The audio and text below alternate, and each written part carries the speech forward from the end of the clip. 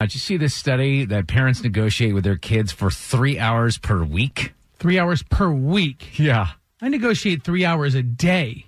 You have a daughter. With my 6-year-old daughter. You do have a little chatty Cathy, too. And I say it all the time. She got her mom's software. It's just a different version, but she's got her mommy's like software negotiating. Software. So yeah. your daughter, Avery, is April 1.0. Yeah, and no question. So here's a conversation that happened just yesterday with my 6-year-old daughter, Avery. She has been killing this idea that she is going to have a sleepover, but we've set a boundary on that.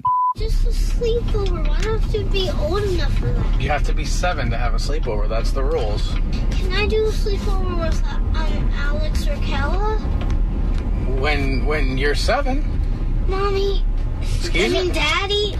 No, I do not have to be 7 to do a sleepover with somebody that is like right out in my neighborhood. So I love the thought process there of my 6-year-old daughter, Avery. She's like, no, I don't have to wait till I'm 7 for a sleepover because actually Alex and Kalla live right across the street, and that's a different story.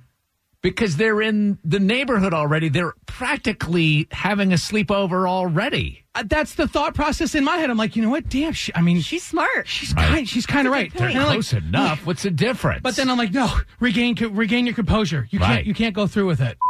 Says who? Mommy. Mommy said that. Yep. I'm going to ask her that. I know, maybe she doesn't remember that, but she said it. Oh, she might not remember. She said it. See? Hey. What's going on there? She's like kind of getting in my face and being silly. Then she starts like, that's what they do. They're consistent, and then they'll kill you with kindness and good behavior. I guarantee you guys, before my daughter turns 7, there'll be a sleepover. I guarantee it. It's just going to happen. No way. You're not the dad that caves to his daughter. Everyone is. Show me what. That's the reason that stat exists, Tad, that says you argue with your kid 3 hours a week is because they always win. You never win a negotiation with a kid. And a daddy-daughter thing is even, I could always get one over on my dad, and I'm 38 years old. I can still make it happen. It's interesting. Drex will probably cave to Avery now that I think of it, but Drex will also judge me every time I cave to my kid. Is that true? It's probably pretty close. Yeah, I'd have to dissect that a little bit, but yeah. Elaine in Kennesaw, you have an interesting story about negotiating with a kid.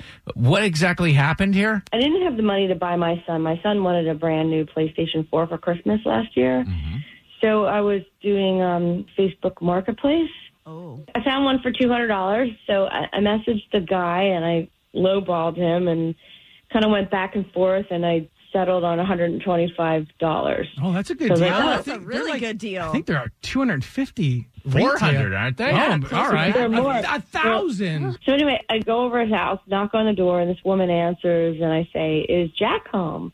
And she's like, "No, he's at work. Is there a reason you need to speak to my husband?"